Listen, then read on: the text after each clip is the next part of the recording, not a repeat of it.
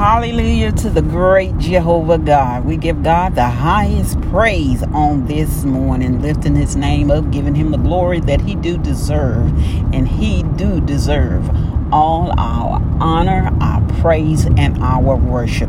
The glory belongs to God. We take it not for our own self, but we're just our souls are so satisfied, hallelujah, within him. Glory to his name, that he chose us, a vessel to be used by him for another day, being reason that we may go out and tell a dying world that he is soon to return. He is soon to return any day now. Any day now, we are with expectant heart, and we say, "Come, Lord, come." Welcome to With Purpose, Our Purpose podcast. It is the podcast designed with you in mind, understanding your purpose, your identity in Christ Jesus. For we have to know who we are and to whom we do belong. In such a time as this, God is calling us into repentance. He's calling us into our greater. He's calling us into the power that dwells within us to stand up and take a stand for what is right. Hallelujah to the Lamb of God. He's calling his people for such a time as this. As we always reflect on the book of Esther. And Esther, the book or the queen was selected by the king, and she was found to be the most beautiful and graceful, hallelujah, in the kingdom. And her uncle, Mordecai, he told her, as the enemy was contemplating how to destroy Israel, how to destroy the tribe of Israel, as they was contemplating, but God had a plan.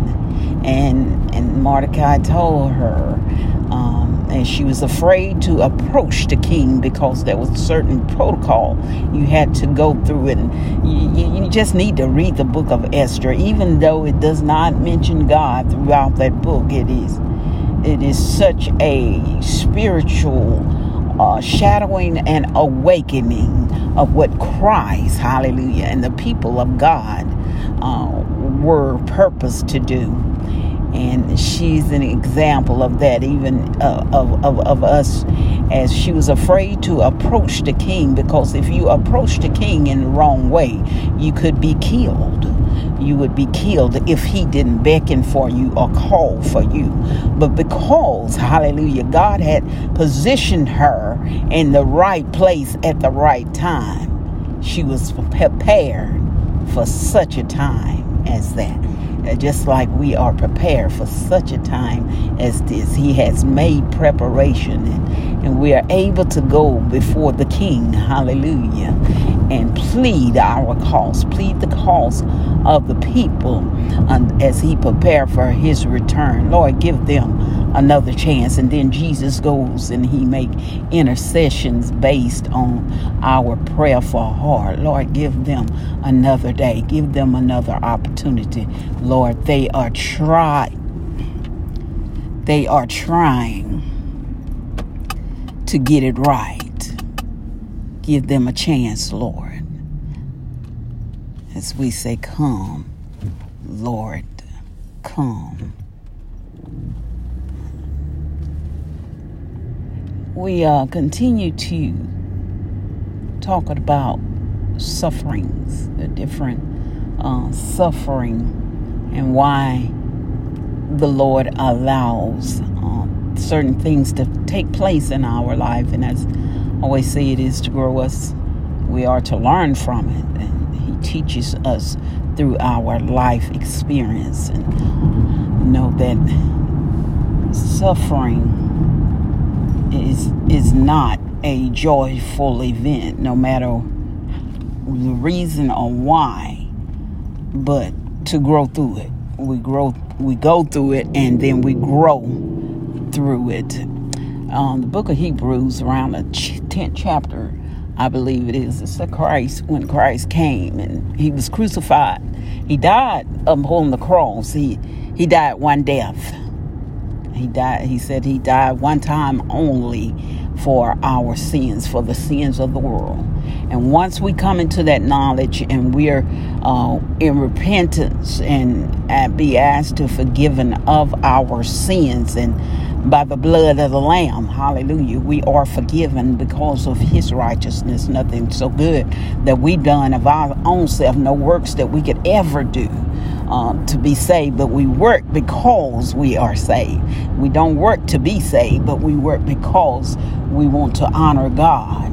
In the sacrifice that Jesus made, we honor him by submitting ourselves unto him, to do no hurt, harm, or danger one to another, but to be one heart, one mind, and one soul, operating under him as the head, the Trinity head, the great Father, the Son, and the Holy Ghost. So when we submit to Christ, he said, I died one time only. And once that confession comes from your mouth, you are forgiven. And if you choose to sin, whether by omission or permission, if you sin after that, then that sin you are required to be paid for in the flesh. You're going to suffer in the flesh because of this. We do pray and ask God to forgive us. He forgives us every single time. He does when we pray. But sins that we committed after that confession is we are responsible for, and you may suffer the consequences of those sins. So we don't practice sin, and we pray for God to guide us. Listen, you can't make it you're not going to make it on your own, because your flesh, and when we say that, this flesh, this body that we're made of belongs to Mother Earth. It belongs to the earth, and it desires the things of this world, as we say. It desires what the flesh desires. That's a spiritual warfare within yourself.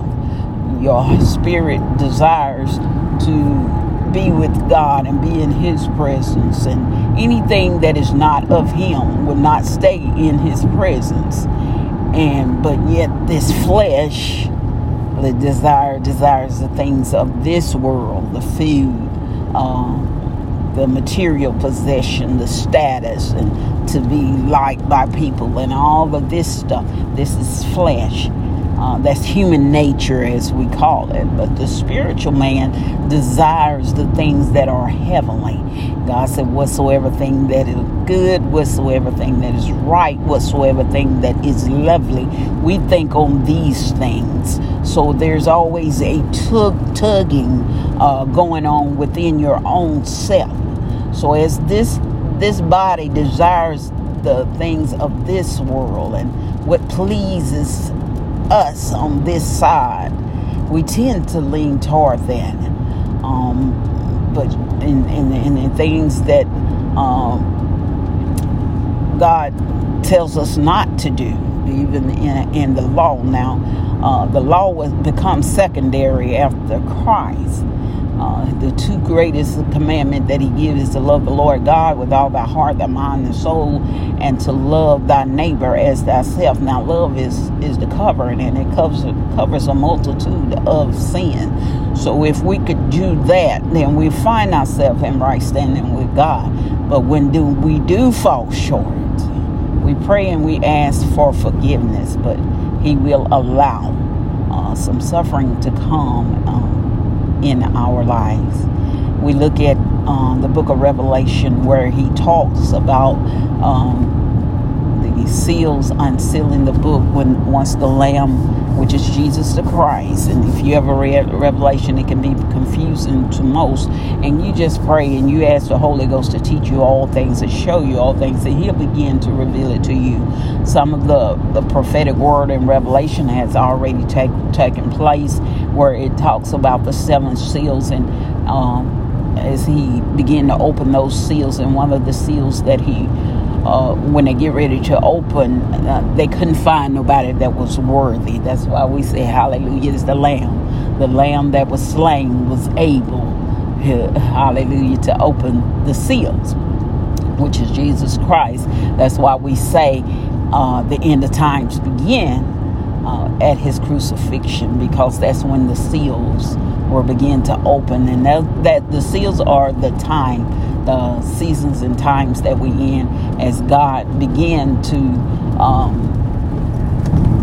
lay the roadmap of how this world will come to an end. And as the seals are open, there's different curses that he allowed to come upon the earth, and that is because of sin. So man suffer as the seals are open, as the trumpets are blown by the angels, as the bowls are being poured out in the forms of plagues, pestilence, earthquakes, all types of disasters and chaos falls to the earth because of sin, and we suffer the consequences. So it's very important, the position that God has called you into, to be steadfast and standing in boldness and right standing, crying out unto God, telling a dying world that he is to return. We have taken it, the world have taken it for granted. Have taken it for granted. And you see the stuff that is going on all around us. People have become complacent and desensitized to a lot of things that God has told us in his word thousands of years ago that would occur. We are desensitized to things little by little. The devil is very subtle. Even in the TV, we look at the children cartoon characters. They're different from when we was growing up. Very different. But we're desensitized to it because it has become the normal. We need to pray. We need to repent. We need to call for a revival within the body of Christ, that we may not suffer the consequences of what we are allowing to happen. We are allowing it to happen. Use your voice. Speak up. Tell the people the truth. It's not your word. Nobody is perfect. God, the word of God said all have sinned. Not y'all have sinned, but all have sinned. We all have sinned, but we are striving. We don't want to. So we have to have the Holy Ghost to help us day by day. You must be born again. Renewing of your mind, renewing of your heart. See things. Ask the Lord if you can't see what's going on around you. Ask the Lord to open your heart, open your mind, open your eyes to see him more truly. The Lord asked me one day as I was standing in the mirror to get dressed to go to work or church, I can't remember. Do you see myself within you? If you can't see myself, a picture of myself within you, then I'm not there. And it's not a physical image my God is looking for, because no man have saw him. That the image, hallelujah, that we are created in, because all of our physical features are different because of the parents and our ancestors that we came from. But to see the image of Christ within you, you see long suffering, you see love, you see charity, you see kindness, you see gentleness, you see meekness, you see peace makers, not peace breakers. Do you see that self within you? You all be blessed. Be safe on today as you travel up and down the dangerous highways and byways, knowing that God is in full control. And we thank him that he is not like man, that he will cast us away, but he will give us another chance. Be blessed until we meet again.